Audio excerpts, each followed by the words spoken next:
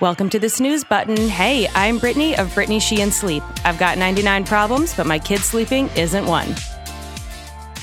Hey guys, I want to start off by saying, I promise this is the last podcast episode for a while where I will be like in a muffled basement, like oceanside sitting. I can't even describe the position I'm sitting in right now. I'm trying to get my face as close to the computer as possible.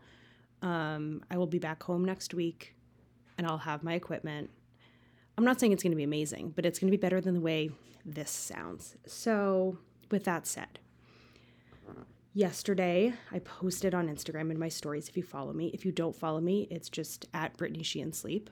I posted about the Mamaroo swing recall. So like 2 million Mamaroo swings were recalled. If you didn't see, this is a really popular product that newborn and young baby parents use for sleep and in theory for attended awake time.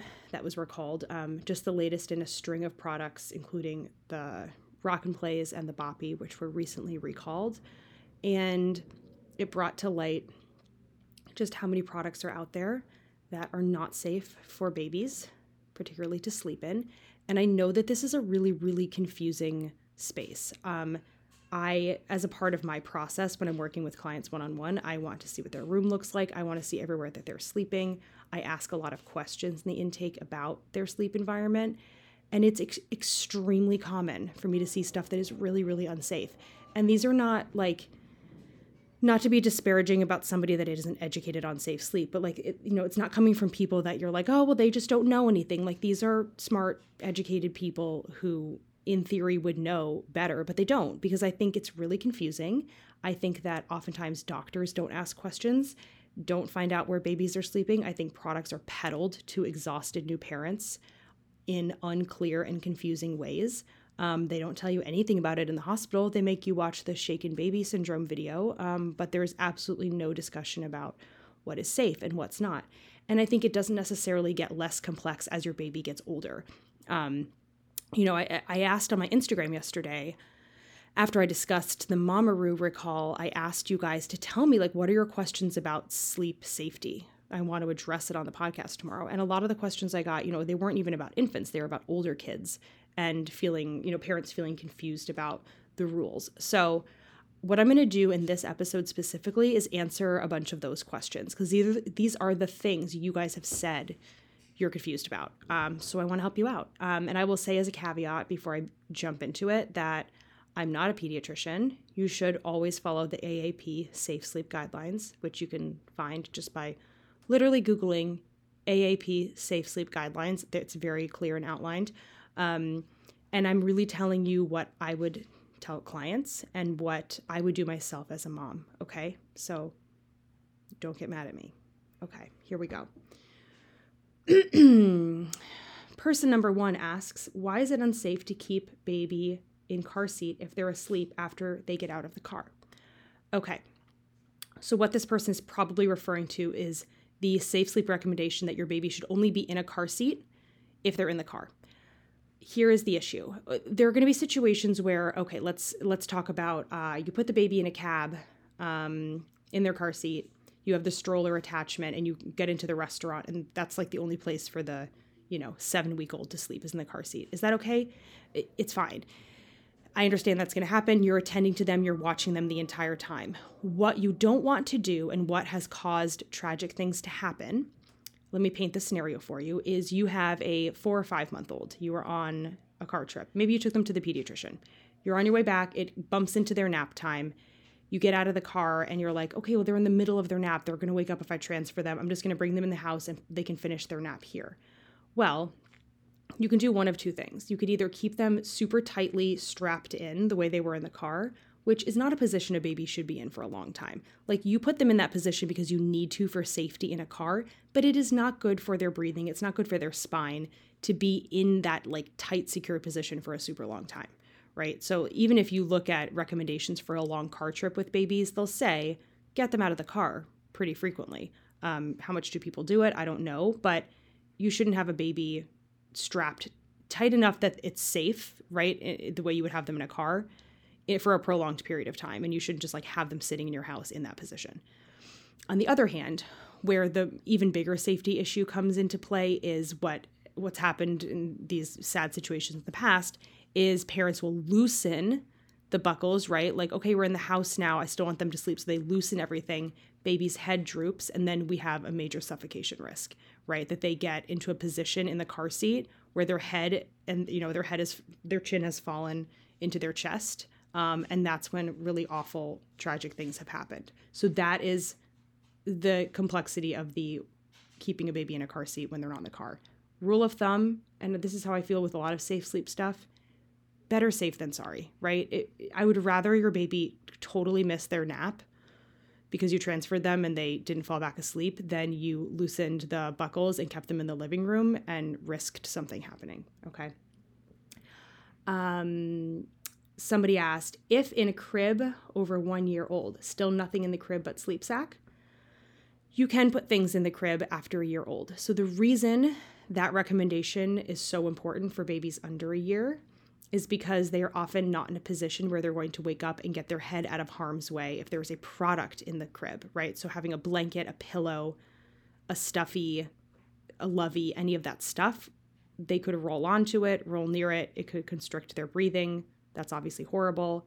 Once your child is over a year, they are sitting up on their own. They are most likely at least crawling, if not walking. Then the safety risk is significantly lowered. So in that case, that would be the time you could introduce something like a lovey, or maybe they have like a little board book in their bed that they play with when they're falling asleep, whatever. That stuff is fine. Thoughts on mesh bumper to keep passies in crib if over 1 year? Really glad somebody asked this because the answer is no. It is not because the mesh bumper is like, oh, if they're a little baby, they could suffocate, blah, blah, blah. Now that they're older, that's not an issue like I was referring to with like a lovey or a blanket in the crib. The issue with mesh bumpers is actually in some ways even scarier with older kids than it is with little babies, because it can become, besides a suffocation risk, which is always possible, it can become an entrapment risk. You have a baby who's playing with the edges of it, who's playing with the knots, who gets twisted in it, who pulls part of it off and gets stuck in it. Never bumpers. It doesn't matter if they're breathable. It doesn't matter what it is. No bumpers, full stop. In terms of keeping passies in, so one thing is if your child is throwing them out, they are SOL. That's just like a good rule of thumb, right? If you're throwing your passies out of the crib, we're not going back in to get them. That is a fun game you will play for 1 or 2 nights until you realize you should not do that. But of course, there are going to be situations where they genuinely like kick it or it falls out accidentally.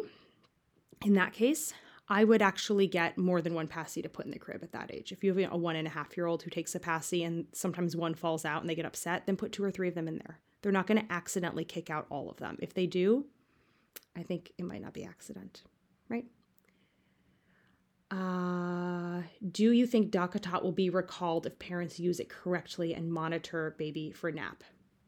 Same question. Is it okay for baby to hang out in the DockATot, Mamaru, etc. if being watched?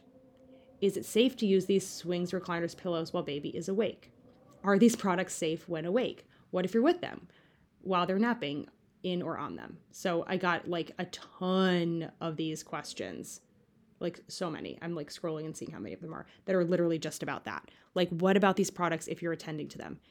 Yes, then they are safe. I mean, that is the rule of thumb.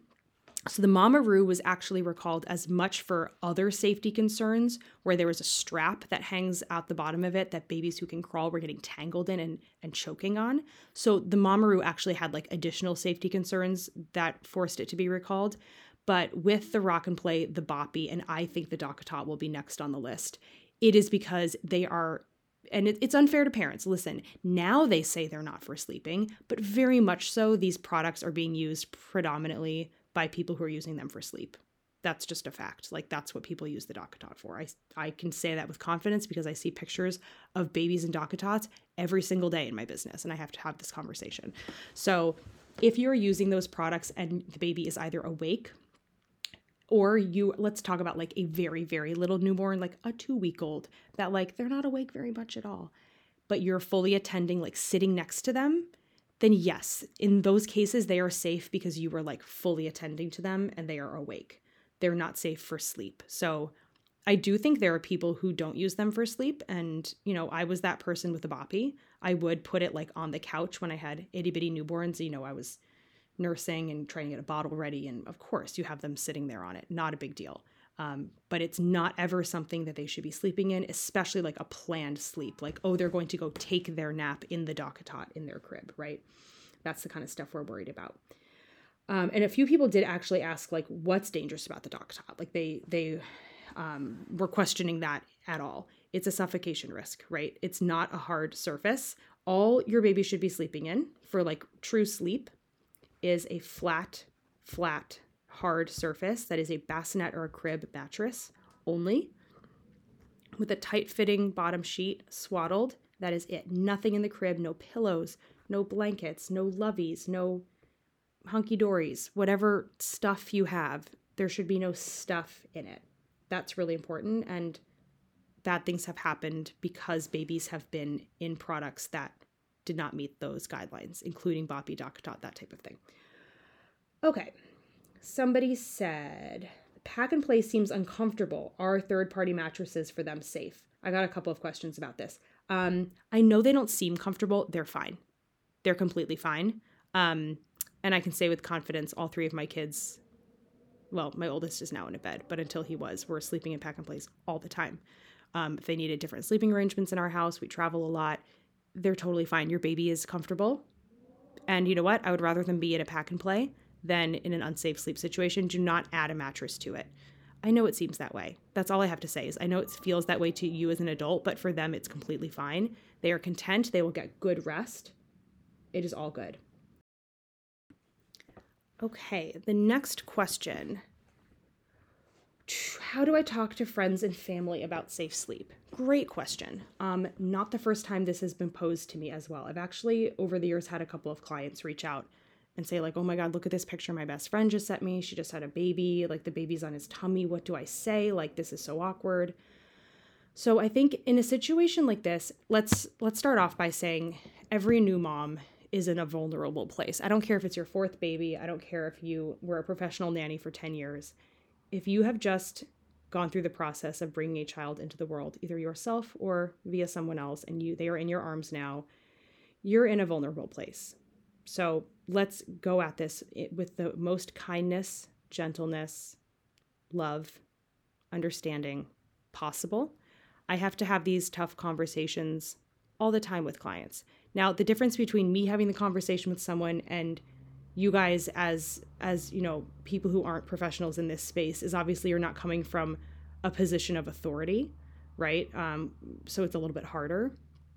But I would try to relate to them because at some point you didn't know this stuff either, right? And chances are they're going to be a little bit embarrassed or a little bit defensive.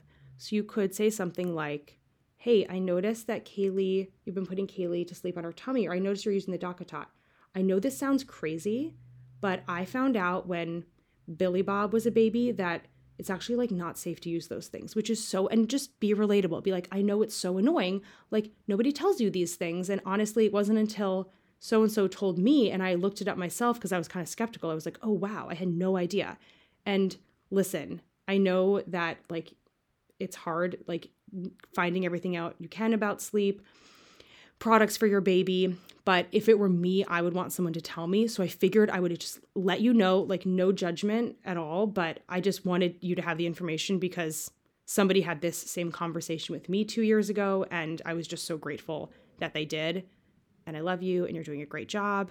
And here's a product we've been using instead that worked really well. Like, you know, every conversation will be a little bit different. But I think if you can try to relate to them and come to it from a place of like, this is hard for everybody to find this stuff out and like, you're not alone. I just wanted you to know because I love you. That's a great way to do it.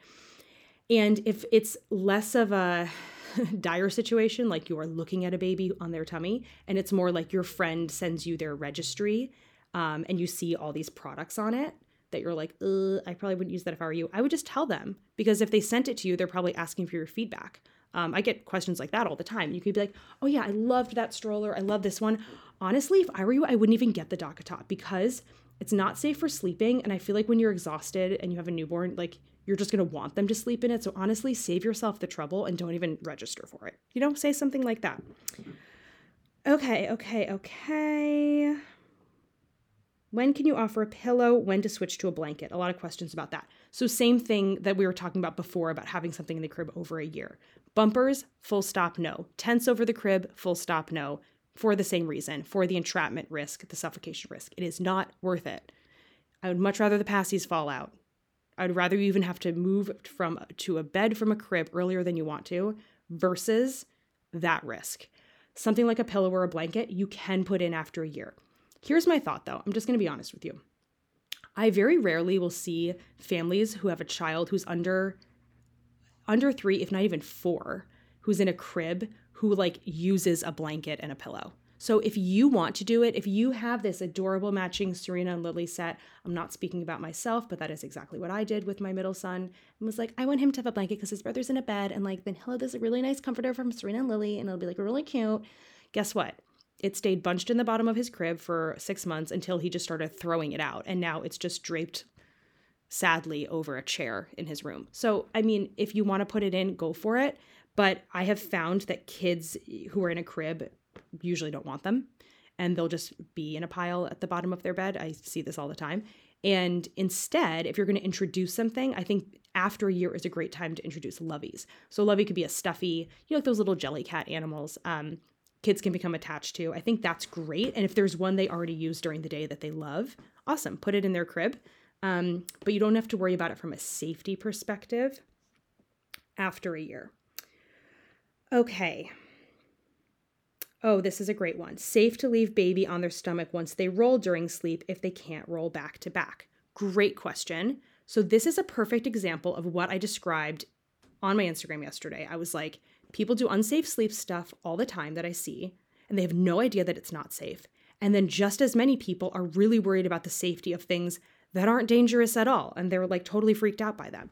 This is a perfect example. Thank you to Meryl who asked this one. Okay, so the deal with rolling.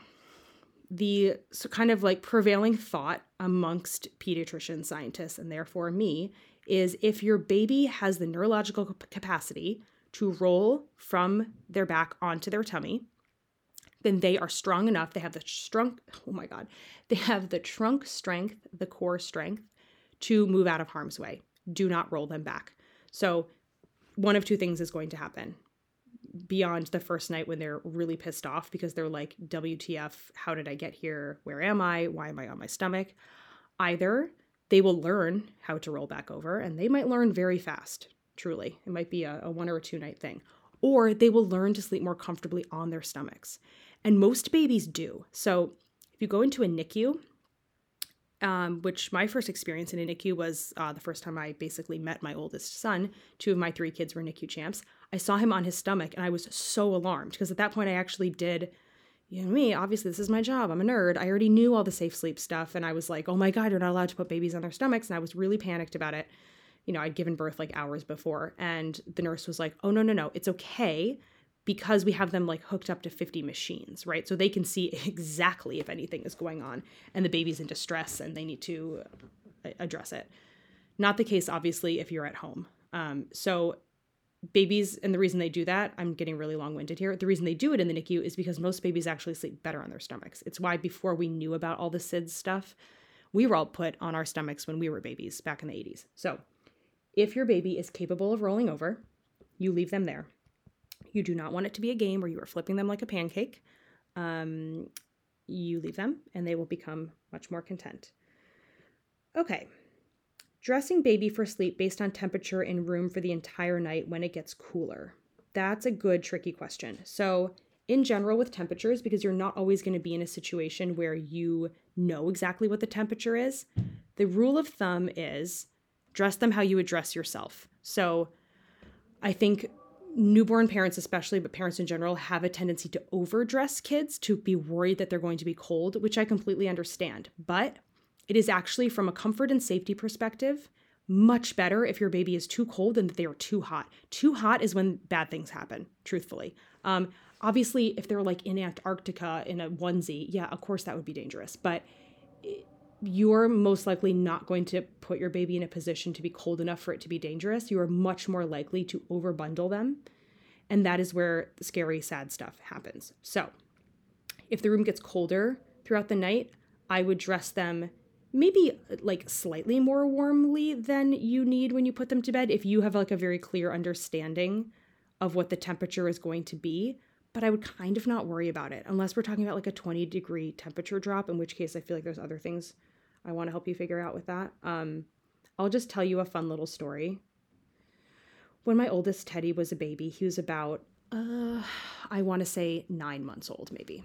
We went on a trip, my husband and I and him, and we were in Carmel in Central California, and we opened our bedroom window that evening. I think we had a fire. There was a fireplace in the hotel, and we opened the bedroom window, and then we went to bed under a very thick, very plush duvet, comforter type thing.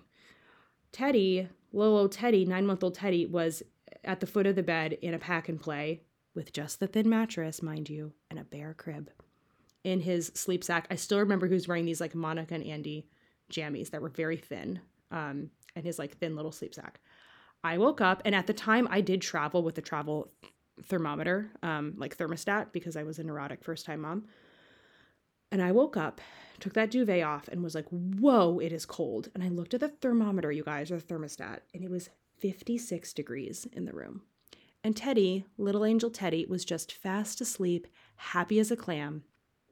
His hands were ice, as you can imagine, but he was absolutely fine.